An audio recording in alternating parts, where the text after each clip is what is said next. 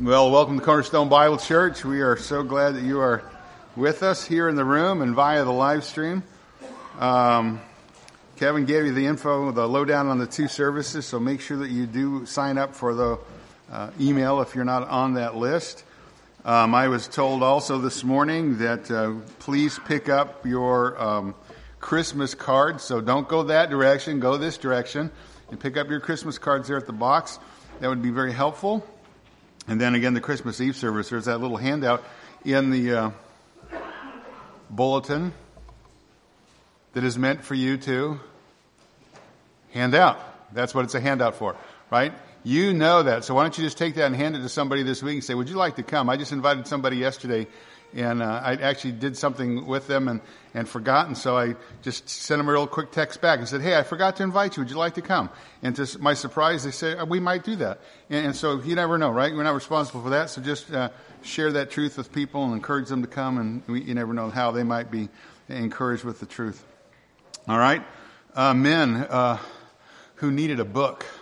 I'm looking, there's a couple of guys in the room.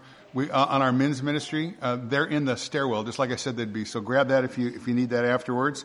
And then, again, continue to pray for the Andersons as they're going through quite a time here, okay? I had time to talk with Nick last night, and just keep them in your prayer that they would get some relief from the situation that Jennifer's struggling with, just basically swallowing, which is kind of an issue if you want to eat or drink anything.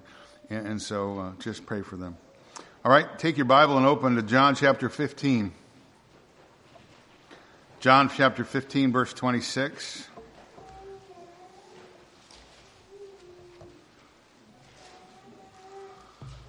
The text says, when the Helper comes, whom I will send to you from the Father, that is the Spirit of truth who proceeds from the Father, he will bear witness of me, and you will bear witness also, because you have been with me from the beginning.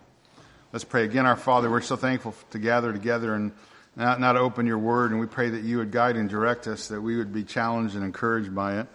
Even these just two verses here at the end of the chapter that are very applicable and kind of bring together the end of this 15th chapter of John. So help us to be attentive. Help us to learn from you. And again, we lift up the Andersons, Lord. Help them, encourage their hearts. Help us to reach out to them and just encourage them. And we just thank you for the fact that you have called us all together in the body of Christ. And we just love you, and we love that family. And so we pray your blessing on this morning. In Christ's name, amen. Well, again, this morning we come to the end of the 15th chapter here that are studying the Gospel of John. You know, because we've been here a while, we're at the last night of the Lord's life before he is executed. The 11 true disciples are with him, those whom he loves. He's been teaching them and instructing them and encouraging them. They've left the upper room. They're on their way to the Garden of Gethsemane where the Lord's going to be arrested. The whole evening began, if you might remember, back up in chapter 13 at the Feast of the Passover. Jesus, again, knows his hour has come. It's time for him to depart very soon out of this world to be with the Father. And so loving these men, he has been instructing them on a variety of different issues that are near to his heart to give them hope and to give them encouragement. Judas, the betrayer, has been dismissed after the Lord had demonstrated his tremendous love for them, even for him, by girding himself with a towel, washing the disciples' feet in a condescending act of love and humiliation, because that's the same kind of, that demonstration is the same kind of selfless love that Christ desires or commands his followers to demonstrate towards each other in the body of Christ. So he has encouraged them, encouraged their hearts with many truths, among them the fact of the person of the Holy Spirit who will come, the Spirit whom the world cannot receive because it does not know him. Again, he's going to come. He's going to abide with them, within them as believers. And so, again, the Lord is trying to encourage them, right? He understands their sorrow. He's about to depart. He's not going to leave them alone, however, or leave them as orphans. He's going to send the Holy Spirit who's going to dwell within them, the Helper. The one whom the Father will send in the name of Christ, the one who will teach them all things and bring to the remembrance all things that Christ has spoken or said to them. And then in chapter 14, he gives them the promise of peace, which is something that we desperately need in this fallen world. And then he gives them also the promise of his return. Chapter 14, verse 27, peace I leave with you. My peace I give to you, not as the world gives. do I give to you. Let not your heart be troubled, nor let it be fearful. You have heard that I said to you, I go away, but I will come again, and I will come again to you. And now I've told you before it comes to pass, so that when it comes to pass, you may believe. So again, he wants them to know in advance what's going to happen. He wants them not to be caught off guard. He wants them to know that he's not caught off guard. He knows everything that's going to happen, so he tells them so they might continue to have confidence in him. They might continue to believe that he is exactly who he claimed to be, that he is the Christ, the Son of the living God. And again, all the events that are about to unfold in the next few hours, they don't know because they don't have omniscience, but he knows. Again, they will not catch him off guard. They haven't caught him off guard. They don't catch the Father off guard. Again, they're all part of the plan, all part of the eternal plans and purposes of God for the redemption of mankind. And then again, at the top of the 15th chapter, the Lord reasserts his deity. They need to hear this from him one more time, where he says, I am the true vine, my Father's the vine dresser. I am. I told you it's the proclamation of deity. It's the affirmation of deity. Jesus is saying, look, they would have understood it because they, in the Old Testament context, they would have understood. Jesus is saying, I'm the great I am. That's me. Now, I'm God incarnate. I'm God come in the flesh. So he makes that proclamation, then he speaks to them about the nature of saving faith, how really to identify somebody who's part of the body of Christ and someone who's not. He uses that analogy, the branch that doesn't bear fruit, that is taken away and burned, and the branch that bears fruit and that is pruned so it can bear more fruit. And again, in the context of the story, he gives that analogy because he has to give an explanation for Judas, for the defection of Judas that is upcoming. Again, they don't know that Judas is a betrayer at this moment in the context of the story, but he's going to reveal himself very soon. Judas is going to betray the Lord Jesus Christ in the Garden of Gethsemane with a kiss. The religious leaders are going to come with soldiers. They're going to unjustly arrest Christ. They're going to unjustly have an illegal trial, and then they're going to murder him. They're going to murder an innocent man via crucifixion at the hands of the Romans. So again, the Lord doesn't want his men to be caught off guard. He doesn't want them to not understand that he knows. I mean, he knows everything. He knows what is coming. He knows what's about to transpire. And he wants them to have peace. He wants them just to continue to trust him. Just to continue to trust him and trust the Father, even in the midst of the difficulties that are just literally hours away that are about to unfold, that they have no knowledge of, nor do they have any understanding of. He wants them to trust. And isn't that the challenge for all of us? No matter what the issue is, to trust God in the midst of difficulties? Because living in a fallen world, we always find ourselves in situations where we don't know why. When we find ourselves in situations where we don't know why, or whatever is happening to us, why this is occurring, then we have to go back and go to those things that we do know to be true. We have to go back and fill our minds and speak to our hearts about the true nature and the character of God, the one who loves us eternally. The one who loves us eternally, the one who is merciful, the one who is compassionate, the one who is gracious, the one who is long-suffering with us.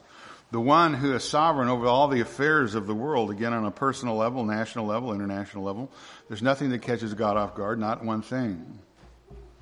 And we need to be encouraged by that. We need to encourage ourselves with that truth. We need to encourage each other with that truth. We need to be encouraged and encourage each other with the fact that God is sovereign, and by his very nature, the one who has first loved us, loving us not when we were his friends, but actually loving us when we were his enemies, alienated and strangers from him, under his just condemnation and wrath because of our sin. But he loved us, right? He loved us. He did indeed love us. He sent Christ into the world. He sent Christ to stand in our place, to bear the punishment that was due us so that we might be forgiven, so that we might be reconciled, so that we might have a saving relationship with God through Christ, because God desires that none would perish, but all would come to a knowledge of the truth. God wants that kind of saving relationship with men. And it's the proclamation of the truth. It's the proclamation of the truth of what we believe. It's the proclamation of the truth, what these 11 disciples believed. John 15:3, Jesus says, you are already clean because, here it is, of the word which I've spoken to you. So to the 11, he affirms their salvation simply because they believed him. They believed what Christ said to be true on every subject, on every issue. No doubt at times, just like us, their faith was weak, but they still trusted Christ. They trusted God the Father. They trusted his word. They trusted the nature of his being. And that's the nature of saving faith, right? Abraham believed God, and it was counted to him to righteousness. We're just called to believe. So the Lord spoke about the nature of saving faith. He spoke about the importance of abiding in him. Told them that they're going to be closely connected with him, that his life is going to flow through them, and they're going to bear much fruit for God. And then in several different times in this evening, he reminds or commands his followers the importance of loving one another. He does it back in John 13:34. A new commandment I give to you, that you love one another, even as I have loved you, that you love one another. He does it in chapter 15, verse 12. This is my commandment, that you love one another just as I have loved you. And he repeats it again in verse 15 or verse 17 of John 15. This I command you, that you love one another. So it really has been a remarkable evening. It's been an evening full of instruction, an evening full of hope, an evening full of encouragement, love. The Lord has lavished upon his true followers truth. He's made amazing, staggering promises to them who belong to him, and to all of those of us who, by extension, believe upon the person of the Lord Jesus Christ. But as I told you last time, there's going to be a dramatic shift in the evening. There's a dramatic shift in the narrative from love to hate. The word hate is used numerous times in the verses subsequent, following down to verse 25. The word persecution is used a couple times, because that's the reality of those who follow Christ in this world. We're loved by the Father, loved by the Lord Jesus Christ. He's going to lay down his life for us, but we're also hated by this world. As I told you, the world by definition is this anti-God, anti-Christ system. It's the system ruled by the devil. It's the system that stands in opposition to God and in rebellion to all things related to God. Everything related to God. So the followers of God in Christ are loved by God, but strongly hated by the world. And as you know, countless numbers of believers throughout the history of the church have been persecuted and abused, even martyred for their faith in Christ. Even in the day in which we live, by some estimates, there's up to 100 million professing Christians in the world today that are under some kind of form of persecution. A lot of them come from Muslim countries. A lot of Christians in Muslim countries face persecution. But there's others who face persecution all around the world in different kind of political situations. They face persecution. And as we know, we're beginning to see even more of it here in the United States, right? Just a couple days ago, the White House celebrated in Sodom and Gomorrah-like fashion the signing of the so-called Defense of Marriage Act, which, like most things the government promotes, the title is exactly opposite of what it says. And in that act, they have doubly enshrined in law so-called quote-unquote gay marriage, demanding that it be recognized and affirmed across all 50 states. It was signed into law without any kind of protection for religious objections. In fact, it was signed into law in rejection of any kind of religious amendments added to it. So religious amendments or exceptions were rejected. So basically what the law is stating is that it's going to demand you to call good evil and to call evil good. It's going to demand you to call evil good and good evil. It's going to demand that you celebrate and embrace any kind and all kinds of perversion that the depraved mind wants to entertain. As you might be aware of, the White House also brought in a so-called drag queen to quote unquote to the celebration, right? Really to the celebration of the rebellion against God. This drag queen openly promotes and advocates the abuse of children. It used to be in one time in this country, we at least protected kids, but not anymore. It's open season. Open season. But one day the reality is all these people who gathered together and cheered and clapped hands for themselves in their rebellion against God, one day all these people are going to stand in judgment before God for their wickedness and their perversion. But until that day, there's going to be an ever-increasing pressure by the government in this country against all who hold to godly biblical standards of morality. So we should not be surprised by that. But we should prepare for it. Because the Lord says all those who desire to follow him in this world are going to be persecuted for the sake of righteousness. The Lord says that we will be hated on account of his name. Paul also said the same thing. All who desire to live godly lives in Christ Jesus will be persecuted. So the last couple of times we were together, we saw that reality, and then we started to look at the reasons why that's a reality in this world, why the world hates Christ, and why the world hates those who are followers of Christ. But to begin our review, I want to go back to verse 17, because that's how the Lord set this whole thing up. Verse 17, again, the command, "This I command you, that you love one another." In a world that hates you, in a world that hates God, in a world that hates Christ, in a world that hates the truth found in the Word of God, again, the Lord reminds us of the immense importance of loving each other in the body of Christ, a reality that cannot be overestimated. By way of command of the Scripture, by way of command of the Savior, we are to love each other because we are all we have in this fallen world. We need to get along. And then the Lord gives 3 reasons why the world rejects and hates Christians.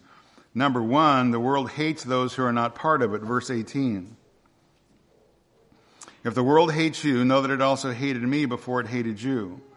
If you are not in the world would love its own, but because you are not of the world, but I chose you out of the world, therefore the world hates you." So it's by the electing grace and mercy of God that we have been taken out of this world. We are no longer of the world. We don't belong to this realm. We've been chosen out of it by God and for Christ. We've been united with Christ. Again, we're no longer part of this unbelieving world system in rebellion against God. We have been transformed and changed. Our eyes have been opened to the truth. Now we're co-laborers with Christ. We're lovers of the truth. Therefore, the world can't stand us because we're not a part of it anymore, and we won't continue in sin with them. We won't continue in their rebellion against God with them. And we will not call evil good. Amen? We will not call evil good. Men have gone to the stake for standing for the truth. And we're not going to bow to a godless, Christless, truth-hating system. We will not bow. What does it say on the front of the text of the bulletin? Nothing else matters but God's glory. If we're called, I'm not looking for trouble, but if we're called to endure trouble for the sake of righteousness and the sake of Christ, then we should count it a privilege to suffer for Christ. We're not bowing. We're not cowing down to wickedness. The world hates those who are not a part of it. Number 2, the world hates believers because it hated Jesus Christ. Again, verse 18. "If the world hates you, you know that it has hated me before it hated you." Verse 20. "Remember the word that I said to you, a slave is not greater than his master. If they persecuted me, they will also persecute you. If they kept my word, they'll keep yours also." So again, the world hates Christ. The world hated Christ in the context of the story, led by the Jewish religious leaders. They wanted to kill him. They repeatedly attempted to do so until they were finally successful, again, by way of crucifixion via the hands of the Romans. And because the world hated Christ, he says, you, one of his followers, you can expect that they're going to hate you also. You can count on it. Again, the reality is prepare for it. Because if you represent me in the world, Christ says, if you represent me in this world that hated me, the world is going to hate you because you're loved by me, because now you're part of my family. And you're not like them. And thirdly, Christ says the world hates believers because they don't know God. Verse 21. "But all these things they will do to you for my name's sake, because they do not know the one who sent me." Again, most of the persecution at the time is coming from the religious leaders, and I told you that one of the greatest impediments perhaps of true saving faith, coming to a knowledge of the truth, is religion. False religions, false religious systems that reject the revelation found in the Bible. False religions, false religious systems that reject the person of Jesus Christ, that reject salvation by grace alone, through faith alone, apart from works. Now, there are a lot of people in the world that call themselves religious. A lot of people who think they know God, but they reject Christ. And therefore, when they reject Christ, they reject God's only means of reconciliation through the substitutionary death of the only Savior of the world, the Lord Jesus Christ. Therefore, when they reject Christ, what they're showing us is they don't know God. And men who don't know God, what they do is they create an idol in their own minds, and then they worship that false deity that they have created with their fallen minds. And most of the time, that false deity can be broken down to the fact that men worship themselves. Men set themselves up to be their own God. Men set themselves up to be their own standard of right and wrong. Men set themselves up as the standard of what is acceptable and what is unacceptable. And again, because they rejected the truth, they reject the person of the truth. They don't know God, they don't know Christ. Again, it's the Lord Jesus in chapter 17, verse 3 says, "This is eternal life, that they may know you, the only true God, and Jesus Christ whom you have sent." Well, most men don't know God, and most men don't know Christ, so most men don't possess eternal life, whatever religious system they are fond of. And Christ repeatedly warned throughout his ministry that unless people believe that I am, he said, unless you believe that I am, you'll die in your sins. And again, he's saying, I'm God come in the flesh, and unless you believe that, you're going to die in your sin. And that's what most people do, because they willfully reject God's greatest revelation, truth incarnate through the person of truth, his Son, the Lord Jesus Christ. Therefore, there's nothing that awaits them, these rejectors of the truth, these rejectors of Christ, nothing except judgment, eternal condemnation, eternal damnation, because Jesus Christ is the only way to be reconciled to God the Father. Our Lord himself saying, I am the way, the truth, and the life, and no one comes to the Father but through me. Therefore, apart from repentance and faith in the person of the Lord Jesus Christ alone, there is no salvation possible. That's biblical truth. Most men don't believe that. But that doesn't change the truth. Most men don't know Christ. Most men don't know God the Father, in spite of what they may claim. It's because they've rejected the truth and they believe a lie. Now, all men across the board are without excuse because of creation, because of God's revelation, because of God and his convicting conscience declaring the fact that all men know that he exists. But these men here in the context of the story are especially without excuse because they were eyewitnesses. But they were there and heard the words and saw the work of Christ. They themselves, again, eyewitnesses. Verse 22, if I had not come and spoken to them, in the context, right? The religious leaders, Israel. If I had not come and spoken to them, they would not have sinned. But now they have no excuse for their sin. He who hates me hates the Father also. If I had not done among them the works which no one else did, they would not have sinned. But now they have both seen and hated me and my Father as well. Again, the religious leaders of the day that led that country, they had witnessed firsthand the miraculous power of Christ. They'd seen his love, they'd seen his compassion, they'd seen his grace. They heard his teaching, all of which unmistakably testified of his deity. But what they wickedly concluded is that Jesus is from Satan. Therefore, they rejected him in total. When they rejected him in total, they willfully rejected the full face of God's revelation, or the full revelation of God's grace to men. They rejected the person of Jesus Christ. They're without excuse. And the rejection of Christ is unforgivable, it is inexcusable, and it's utterly wicked. But again, none of this catches God off guard whatsoever. None of it's outside the sovereign plan, his sovereign plan, verse 25.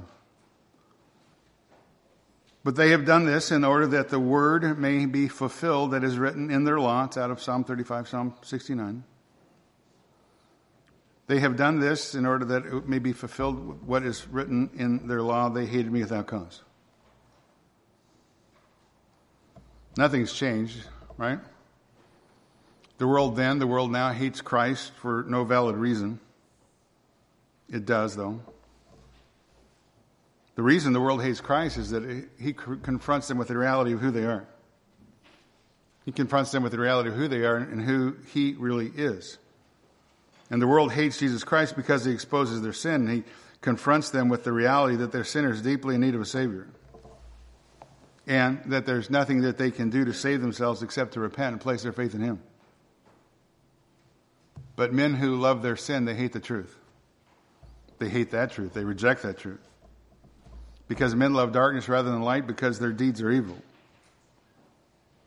Therefore, they rejected Christ. They hated him, and they reject those who represent Christ, and they hate us.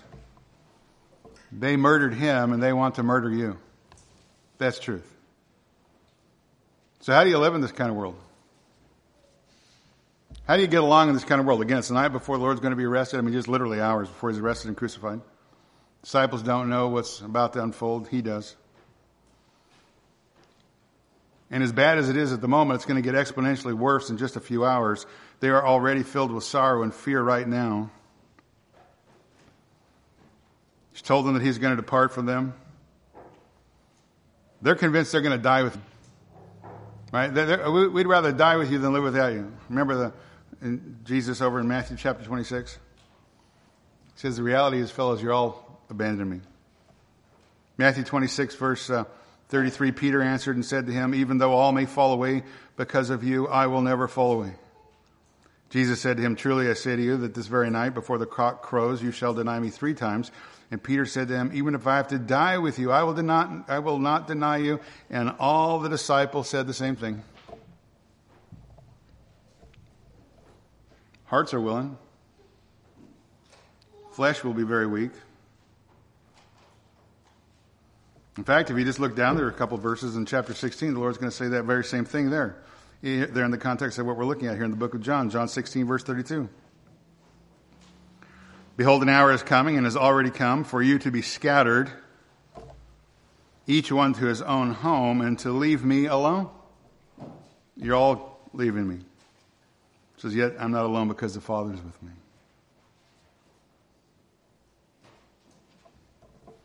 Now again, the Lord's about to face unimaginable suffering. But he's not turning his attention towards himself. He's selflessly concerned with them, his friends. And all evening long, he's trying to reassure them. He's trying to comfort them. He wants them to know that they are going to face opposition in this world. But he wants them to know, again, they're going to face opposition in this world, but they're not alone. They won't have to face the world's opposition on their own strength. Again, remember, back up to chapter 14, verse 16. I'll ask the Father, he'll give you another helper. Here it is, that he may be with you forever. That's the Spirit of truth, whom the world can't receive because it doesn't know him or behold him. But you know him because he is forever abiding within you, and he will be in you.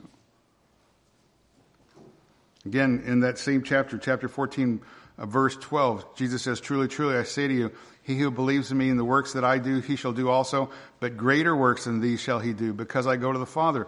He says, look, you're going to even do greater things than I do because you have someone with you, someone within you. Chapter 16, verse 7, here in the near context of the verses we're looking at, I tell you the truth, it's to your advantage that I go away. If I don't go away, the helper shall not come to you, but if I go away, I'll send him to you.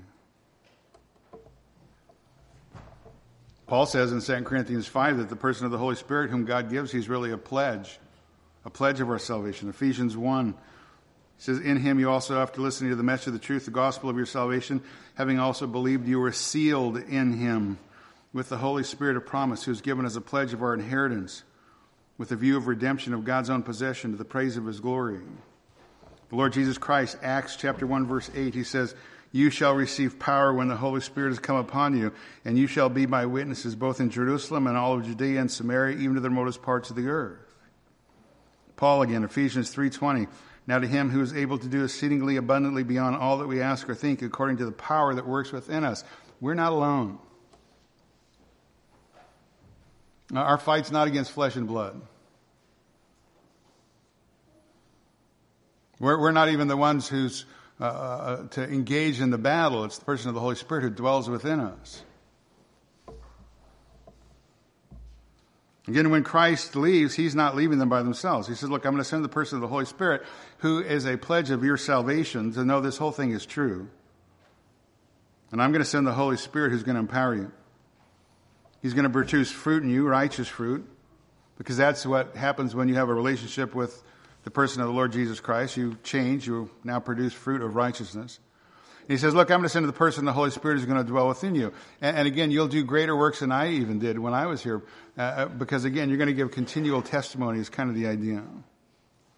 And this person who dwells within you, who'll be with you forever, who's promised to never leave you or forsake you, he's going to empower you to face the stiff opposition from this world. Again, this world that is under the power of the prince of the air, that is Satan and his cohorts, both human and demonic, who are in rebellion against God. So again, how do we live in a fallen world that is full of hatred towards Christ, hatred towards Christ's followers? How do we successfully endure the persecution that is coming? How are we to be faithful and to preach the gospel to a God-hating, Christ-hating, truth-hating world? And again, in a world that wants to shut us up, a world that he wants to kill us. Well, again, it's going to be the person of the Holy Spirit who's going to encourage us, the one who's going to empower us, the one who's going to help us in our time of opposition and difficulty. It's the person of the Holy Spirit who's going to ensure our success in the matter of evangelism as faithful witnesses for Christ. And as we come to verses 26 and 27, our text for this morning, I just want you to note the two phrases, he will and you will. He will and you will. Verse 26, when the Helper comes, whom I will send to you from the Father, that is the Spirit of truth who proceeds from the Father, he will bear witness of me. Verse 27, and you will bear witness also, because you've been with me from the beginning. He will and you will. He will bear witness of me and you will bear witness of me. So again, it's the person of the Holy Spirit who is in view in these verses, empowering the Christian to stand up under the hostility of the world and empowering the Christian to be a faithful witness to the person of Christ in a lost world. In fact, I told you last time the word martyr, in the Greek, we get our English word witness. And we understand martyr as one who loses his life because of the hatred of the world against Christ, because of their testimony for Christ. And although the world has been persecuted, or the world has persecuted Christ and Christianity from its very inception, the truth is also there's been a faithful witness and a willingness of the followers of Christ to suffer for the name of Christ and advance the gospel in spite of the persecution. In fact, it was the early church leader Tertullian who said the blood of the martyrs is the seed of the church.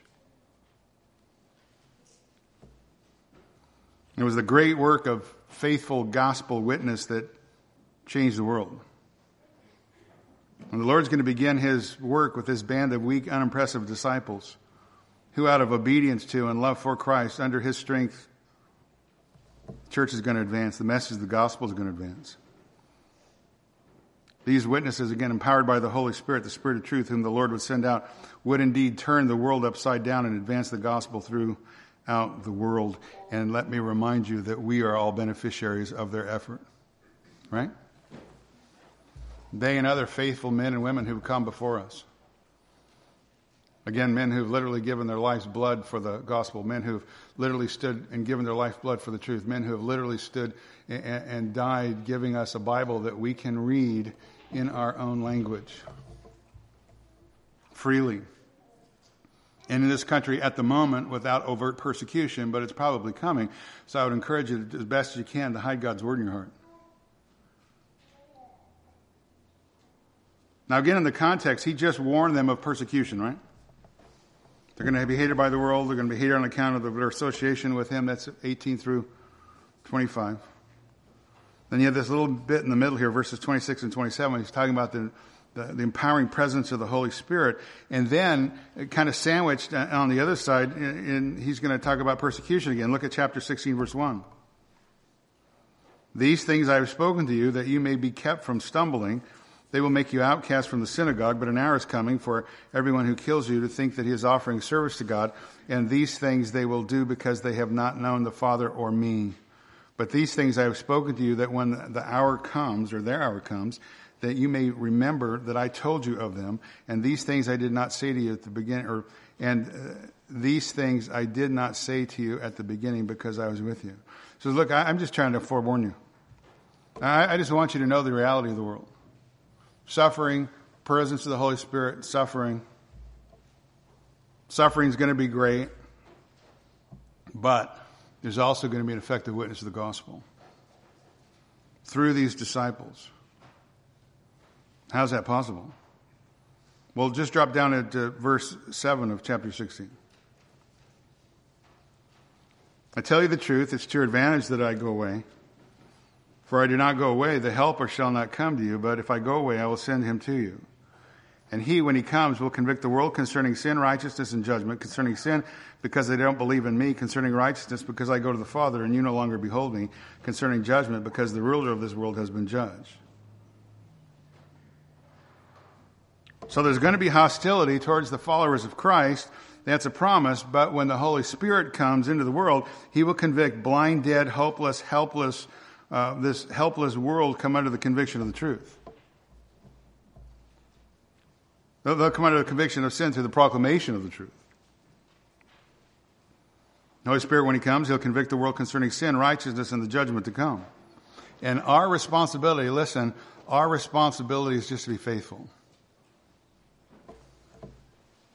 Just be faithful. Just live life faithfully. Just trust God. Trust Christ. No matter what challenges you face in life.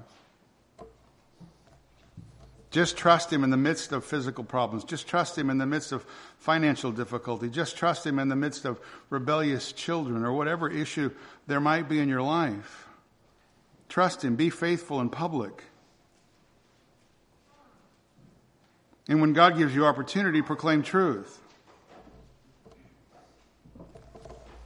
We're not in charge of conversion. It's the Holy Spirit who does that. It's the Holy Spirit who brings conviction of sin and transformation of life from repentance.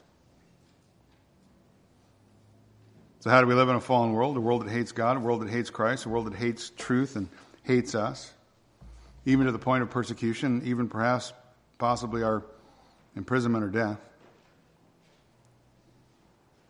How are we going to overturn the darkness? How are we going to dispel the blindness? How are we going to awaken the dead? Well, let me tell you what, you can't do that. Neither can I. By our own power, we don't have that. But the Holy Spirit does. The Holy Spirit will. Our testimony, our Christian witness is necessary, but it's absolutely powerless without the presence and the supernatural activity of God's own Spirit. Because he's the only one who can illuminate the mind. He's the only one who can confront the rebellious. Right? The rebellious will of man. He's the only one who can waken the dead spiritually.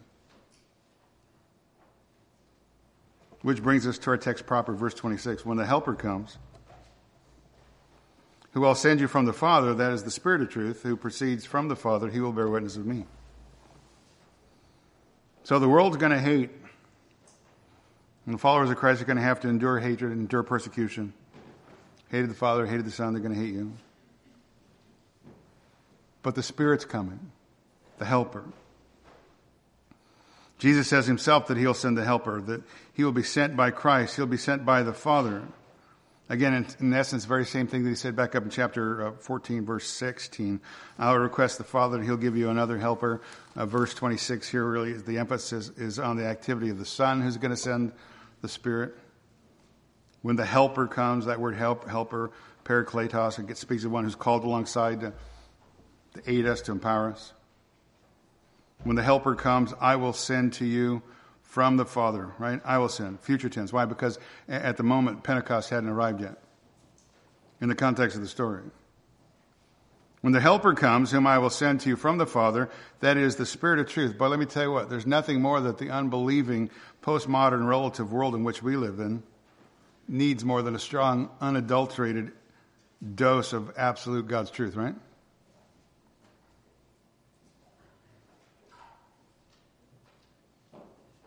We're not calling evil good. We're just not. I'm not going to speak lies. God made them male and female. Somebody who just said that last week, a journalist in Europe, and they've arrested her, threatening her with jail time. Coming to a neighborhood near you. Daniel and the boys, when they were hauled off into captivity, made up their minds in advance what they would do, what they would not do. How they would not defile themselves with the king's choice food. How they would not fall down. I remember going to turn the oven up. Not my deal. I really wish you wouldn't, but not my deal. You do what you do. We do what we do.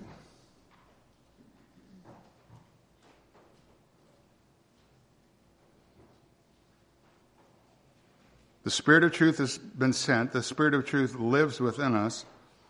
There's nothing more that is needed in this unbelieving, postmodern, relative world than a strong, unadulterated dose of God's truth. Centered on the gospel, centered on the person of Jesus Christ. Again, it's a message that is genuinely or generally met with hostility and opposition. But nevertheless, being faithful to Christ demands that as believers we speak boldly with conviction the truth. And we're able to do so through the power of the Holy Spirit, through His presence. Paul told the Ephesians 6 verse 18, with all prayers and petitions, pray at all times in the Spirit. With this in view, be on alert, with all perseverance and petition for all the saints. Pray on my behalf, that utterance may be given to me in the opening of my mouth, and to make known with boldness the mystery of the gospel, for I am an ambassador in chains, ambassador in chains, that in proclaiming it I may speak boldly as I ought to speak. Right? Pray for me too, Paul said. That I open my mouth and just speak boldly the truth. Whole world lies in the power of the evil one. Whole world lies in the power of the evil, and the whole world has been deceived by Satan and his lies. He's a murderer and a father of lies. And what the world desperately needs to hear is the truth. They desperately needed to be pointed to the person of the truth. The one who said, I am the way and the truth, the life. No one comes to the Father but through me. Again, the world needs to be confronted with true truth, and that's the person of the Lord Jesus Christ. He's mankind's only hope. The person of the Holy Spirit, the Spirit of truth, again, whom the world cannot receive, will not receive. He reveals truth, He confronts sin, and He conquers all the lies of the devil.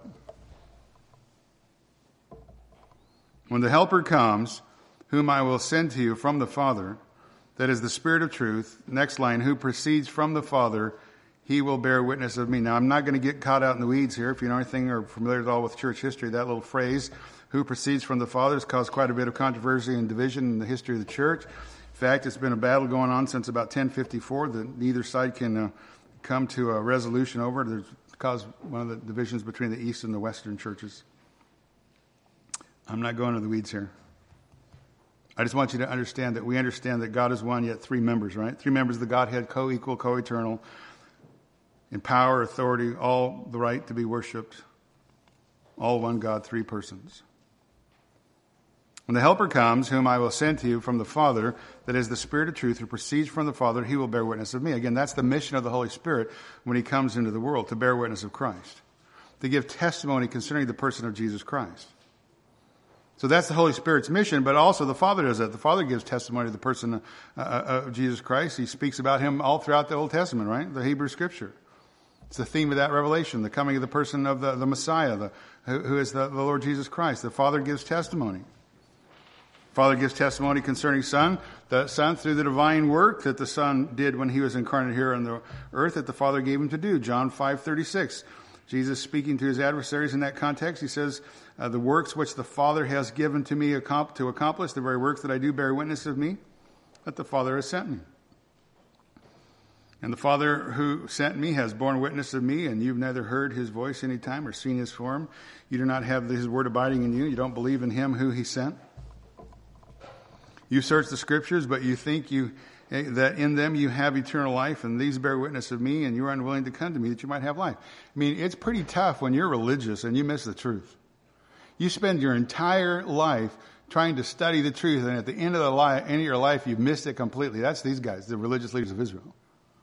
You study, right? You search the scripture. You think just because you have a Bible on your shelf that you've never opened, you think that's some kind of magical, mystical tool in your belt, like a totem up on a mantle over the fireplace. You don't know the person of Jesus Christ, but you go to church a lot. You search the scripture, and you think you have eternal life. These bear witness of me, and you're unwilling to come to me.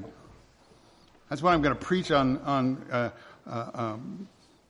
Christmas Eve, Lord willing. Come to Christ. It's the one message we have for the world. Come to Christ. Come unto me, Christ says.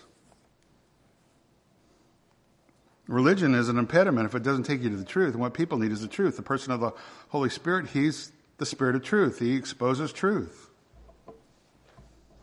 God exposes truth. Again, God testifies to the person of Jesus Christ by the entire Old Testament scripture that pointed to Him. He testifies concerning the work, the divine work that He gave Him to do. Peter in Acts chapter 2, he says, says, men of Israel, listen to these words. Jesus the Nazarene, a man attested to you by God with miracles and wonders and signs, which He performed in your midst. You guys rejected Him.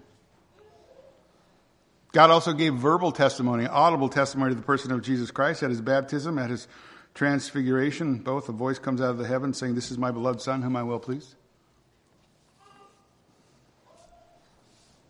Again, Peter reflecting his experience at the transfiguration says this, 2 Peter 1:16, for we did not follow cleverly devised tales when we made known to you the power and the coming of our Lord Jesus Christ, but we are eyewitnesses of His majesty. For when He received honor and glory from God the Father, such an utterance as was made to Him by the majestic glory, this is my beloved Son, with whom I am well pleased. We ourselves heard this utterance made from heaven when we were with Him on the holy mountain. So the Father gives witness. He gives testimony to Christ through the Scripture. He gives divine testimony through the works of Christ. He gives divine testimony through direct testimony, audible testimony. And the Father gives testimony or witness to the person of the Lord Jesus Christ by sending the Helper, the person of the Holy Spirit. When the Helper comes, whom I will send to you from the Father, that is the Spirit of truth, who proceeds from the Father, He'll bear witness of me. When the Spirit of truth, who proceeds from the Father, comes, His mission, He will bear witness of me. Now, the Holy Spirit does that both objectively and subjectively. Again, objectively through the Word, right, through the testimony of the text of Scripture. 2 Peter 1:21, no prophecy was ever made by an act of human will, but men moved by the Holy Spirit spoke from God. So we got that objective in the Word testimony. But also the person of the Holy Spirit works subjectively. He works in the souls of men, the hearts of men and women. He points them to Christ. And He confirms His word as truth. That's what Paul meant when he came to Corinth and he said, 1 Corinthians chapter 2, verse 1, when I came to you, brethren, I did not come in superiority of speech or wisdom, proclaiming to you the testimony of God, for I determined to know nothing among you except Jesus Christ and Him crucified, and I was with you in weakness and in fear and much trembling, and my message and my preaching were not in persuasive words of wisdom, but in the demonstration of the Spirit and power, that your faith should not rest on the wisdom of men, but on the power of God. 1 Thessalonians 1 verse 5, Paul also, our gospel did not come to you in word only, but also in power, in the Holy Spirit with full conviction. Again, back into John 14 verse 26, the Helper, the Holy Spirit, whom the Father will send in my name, He will teach you all things and bring to your remembrance all that I said to you. That's the mission of the Holy Spirit in the world, to testify to the person of Jesus Christ. He does it through the word external, but He also does it in our heart through that word proclaimed. That's why John says in 1 John chapter 2, verse 20, you have an anointing from the Holy One, and you know the truth. As for you, the anointing which you've received from Him abides in you. You have no need for anyone to teach you, but His anointing teaches you all things that is true and is not a lie, just as He taught you, and you abide in Him. 1 John 5:7, the Spirit who bears witness, because the Spirit is truth. We love the Bible around here because it points us to the person of Christ, and it's God's Word. And the Holy Spirit takes that. The Holy Spirit, who is the power behind the pen and all the texts that we pick up and work our way through, He wants us to know the truth. He wants to point to the person of Christ. James Boyce points out the fact that at the time of the Protestant Reformation, there was one of the slogans that the Reformers used was sola scriptura, right? It means Scripture alone. But it meant more than just the idea that God had revealed Himself to men through the Bible, though He had done that. What it meant to them is is that the Bible, having been given by God through the channel of the Holy Spirit, the Bible speaks with authority, the authority of God. Scripture alone, sola scriptura. The Reformers believed, based on their own experience, based upon their own study of the Word of God, and again based on the explicit teaching of the Scripture, that the Bible interprets itself to God's people. Due to the fact that the Spirit is in the text, that the Spirit is alive, the Holy Spirit continues to speak in and through the Word to the hearts of those who belong to Him. And as Boyce points out, that discovery freed the Reformers from the improper and debilitating dependence on tradition of the church, from the decrees of the church, the decrees of councils. Now, that's not to say that some decrees and some councils throughout the history of the church are not helpful. Some have been. Some have been of value. A lot of them have not been. But ultimately, what the Reformers came to the conclusion was they were ultimately unnecessary because God is not only able to teach, but God does indeed teach people through His Word without the help of any external counsels. I'm glad you can read Hebrew. I'm glad you can read Greek. I'm thrilled to death you've gone to seminary, but you don't need to have that education to read this book. And for this book to be understood, because God desires that you would know the truth. So as helpful as those things might be on some level, they're not necessary. And when you fall into the category of saying they are necessary, then you've just kind of crossed the line. God wants you to know the truth. God reveals Himself. Wasn't it Tyndale who said, by the time I'm done translating the New Testament, that the plowboy will know more than the Pope? God wants to be known. And if you've got to go into some secret mystical society to get an advanced knowledge of the truth, that's called Gnosticism. A lot of people who are Protestant Gnostics. And I'm not bagging Christian education. I'm not saying there's something wrong about it. I'm not saying that. I'm just saying when you think you need that, or you've got to have that to understand truth, you've just crossed that line. I'm not saying be ignorant either. But God wants you to know the truth. It's available. Even without the notes on the bottom of the page. For all you MacArthur Bible study holders. There's nothing wrong with that. But you know, there was a day before there was a MacArthur Bible study. Or Bible, whatever. God wants you to know the truth. God has also given to the church gifted teachers and preachers, men to help us understand a lot of different things you understand. I got that. But the Reformers were convinced that God speaks through His Word. They called it the internal witness of the Holy Spirit. Again, stressing that subjective internal counterpart to the external revelation embodied in the pages of the written Word of God. God speaks through His Word continually. Through the Holy Spirit, we know that. We know that true by our own experience. 1 Corinthians 2:12. Now we have received not the spirit of the world, but the Spirit who is from God, that we might know the things freely given to us by God, which things we also speak, not in words taught by human wisdom, but in those taught by the Spirit, combining spiritual thoughts with spiritual words. We have the Word. And the Helper comes, whom I'll send you from the Father, that is the Spirit of truth, who proceeds from the Father. He will bear witness of me. Again, that's His mission in the world. He points to Christ. The Spirit of truth points to Christ. He bears witness of me. So, in spite of persecution that will come, that has come in the world because of men's hatred for Christ and hatred for the truth, the disciples can rest in the fact that there's going to be a faithful witness that's going to come from them, right? Even though they're going to be persecuted. Holy Spirit's going to make sure that happens. Spirit of truth is going to make sure that happens. He will bear witness of me. which again is promising the success of the gospel in spite of all satanic opposition. And Christ says concerning the Holy Spirit, He will bear witness of me. So again, I think we're reminded both as the church collectively and our responsibility individually in a lost world that's in rebellion against God. We just point people to Christ. We're not into politics or political activism. We're not into social reform. We're certainly not interested in teaching people how to live their best lives now. We're not about meeting people's felt needs. We're all about Jesus Christ. Amen? We're all about Jesus Christ. And when men make the emphasis, or the church makes the emphasis on, or the focus of their ministry on other people rather than the person of Jesus Christ, what they do is they rob men of what they desperately need most. And what men desperately need most is a greater understanding, a greater vision, a bigger vision of God. A deeper understanding of the person of Christ. Who He is, why He has come. Their desperate need of Him. I'm convinced that the vast majority of the people who stand outside the church and outside the realm of salvation do so because they've never seen their need of Christ. And that's because, in part, there are so few people pointing people to the person of Christ.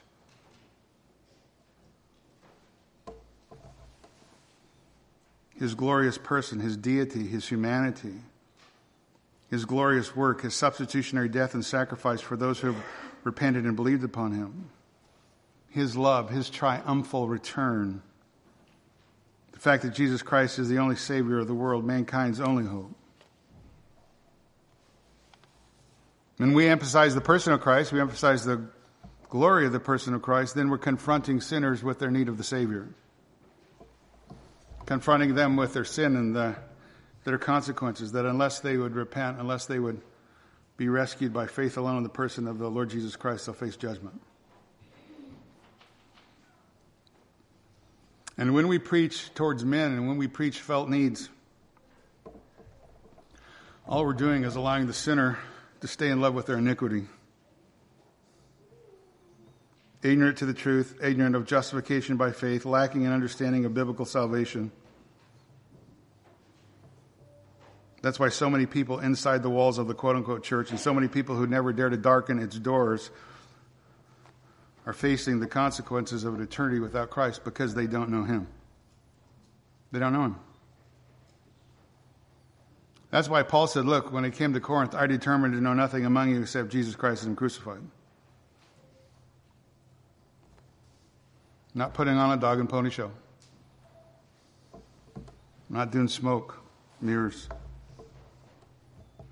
What people need is a proper understanding of Christ, a proper understanding of the cross. Because the cross of the Lord Jesus Christ alone is the power of God and salvation, right? That's where the gospel's from. And men are desperately in need of coming to an understanding of the gospel and desperately in need of an understanding of the person of Christ, but men are desperately in need of understanding repentance. Save This Church and the various ministries of this church. When's the last time you turned the radio on or listened to a tape or whatever and some guy was talking about repentance? Repentance, turning away from sin, turning away from unrighteousness, being born again, coming to new life in Christ. That was the message that John the Baptist preached when he went out at the beginning of his ministry, the need of repentance. That was the message that Christ preached at the outset of His public ministry. Repent, for the kingdom of heaven is at hand. When Christ sent the disciples out, Mark 6, verse 12, He sent them out preaching that men should repent. When the religious leaders confronted Jesus, taking Him to task over associating with sinners and the lowlifes of humanity as they would see them, Jesus said, I have not come to call the righteous, but sinners to repentance. Jesus Christ spoke Luke 15:7, Luke 15:10, about how much rejoicing there is in heaven, how much rejoicing takes place there when one sinner repents. After His resurrection, He declares Luke 24, verse 47, that repentance for forgiveness of sin should be proclaimed in His name to all the nations, beginning from Jerusalem. the dawn of the church, the birth of the church, first sermon. Peter preached, Acts 2, verse 38. Peter said to them, repent. Let each of you be baptized in the name of Jesus Christ for forgiveness of your sins, and you shall receive the gift of the Holy Spirit. Guess what the second sermon was he preached? You can get it. Repentance. Acts 3:19, repent. Therefore return, that your sins may be wiped away, in order that times of refreshing may come from the presence of the Lord. When the apostles were persecuted and brought before the religious council and commanded not to preach any more the name of Christ, Acts 5:27, when they'd been brought to them, they stood before the council, and the high priest questioned them, saying, we gave you strict orders not to continue teaching in this name, and behold, you filled Jerusalem with your teaching and intend to bring this man's blood upon us. Verse 29, but Peter and the apostles answered and said, we must obey God rather than men, for the God of our fathers raised up Jesus, whom you had put to death by hanging him on a cross. He is the one whom God exalted at his right hand as a prince and a savior to grant repentance to Israel and forgiveness of sin. And we are witnesses of these things, and so is the Holy Spirit, whom God has given to those who obey him. Verse 33, when they heard this, they were cut to the quick and intended to slay them. The reaction by the unbelieving world to the message of repentance is always going to be hostility. So, it doesn't change what we're called to do. Because the Bible demands that sinners would be broken over the sin, turn away from the sin, and come to Christ. The Bible teaches that salvation comes by grace alone, through faith alone, in the person of Jesus Christ alone. Therefore, men must be confronted with the truth. And that's what the Holy Spirit's going to do. When His Helper comes, whom I'll send to you from the Father, this Spirit of truth who proceeds from the Father, He's going to bear witness of me.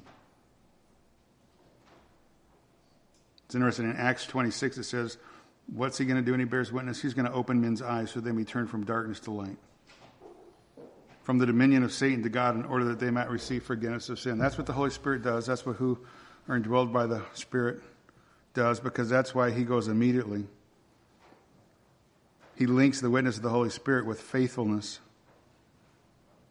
And Jesus brings attention to the fact that the disciples themselves are going to bear faithful witness to the world. Verse 27, you will bear witness also, because you've been with me from the beginning.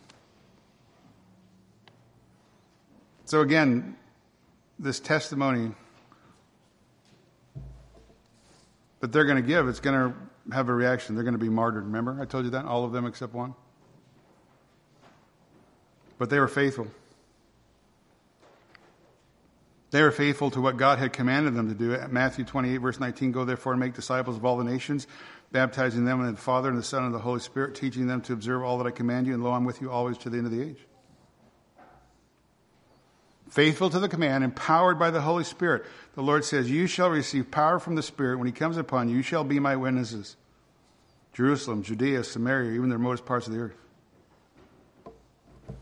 And again, that's exactly what these men did in the context, these 11. Because believers are the final link in the chain, if you want, or if you will, to the witness of Christ in the world. Father gives testimony to Christ. The Holy Spirit gives testimony to Christ. Christ gives testimony to Himself because it's true. So do believers, as they're empowered by the person of the Holy Spirit. You have been with me from the beginning. Again, these men had walked with Him for 3.5 years, right? During His entire ministry on the earth. They went with Him everywhere He went. Saw His compassion. They saw His love. They saw His supernatural power that He possessed that could only come from God. They heard Him teach. They came to the conclusion that He was the Christ, the Son of the living God. And therefore they acknowledged that truth, and they acknowledged that need that all men have if men desire to be saved, to come to a proper understanding of Christ. So, this morning God has called us. He has called us to be the recipients of His grace and mercy through the forgiveness of sin found in Christ, but He's also chosen us to be the means in our generation to reach God's elect amongst the lost. So we are His ambassadors, and we get in line just as those have done before us, and we just proclaim the truth. Romans 10:13, whoever call upon the name of the Lord will be saved. How shall they call upon him whom they have not believed? How shall they believe in him whom they have not heard? How shall they hear without a preacher? How shall they preach unless they're sent? Just as it is written, how beautiful are the feet who bring glad tidings of good things. Faith comes by hearing, and hearing by the word of Christ. We're the only people on the planet that know the truth. Our responsibility is to proclaim that truth. We don't convert. God does that. We don't convict. The Holy Spirit does that. We just step up to the witness stand and say, look, this is the truth. That's our responsibility. Christ says, Matthew 10, verse 32, everyone, therefore, who shall confess me before men, I will also confess him before my Father who's in heaven. Verse 33, but whoever shall deny me before men, I will also deny him before my Father who's in heaven. Somebody once said the greatest impediment to evangelism is a disobedient believer that never shares his faith with anyone. May that not be found true among us, huh? Let's pray. Our Father and our God, we're thankful for our time in your word this morning. Thankful for these 2 verses that point us to the person of the Holy Spirit, who is our helper, whom you have given, who has come, who lives within us forever, who empowers us to be truthful and faithful. Help us to rely upon him. Help us to have in focus your honor, your glory, first and foremost, as you work out the salvation of men's souls whom you have called from eternity and time. Help us to be faithful, to honor Christ in all that we do. And we pray these things in Jesus' name. Amen.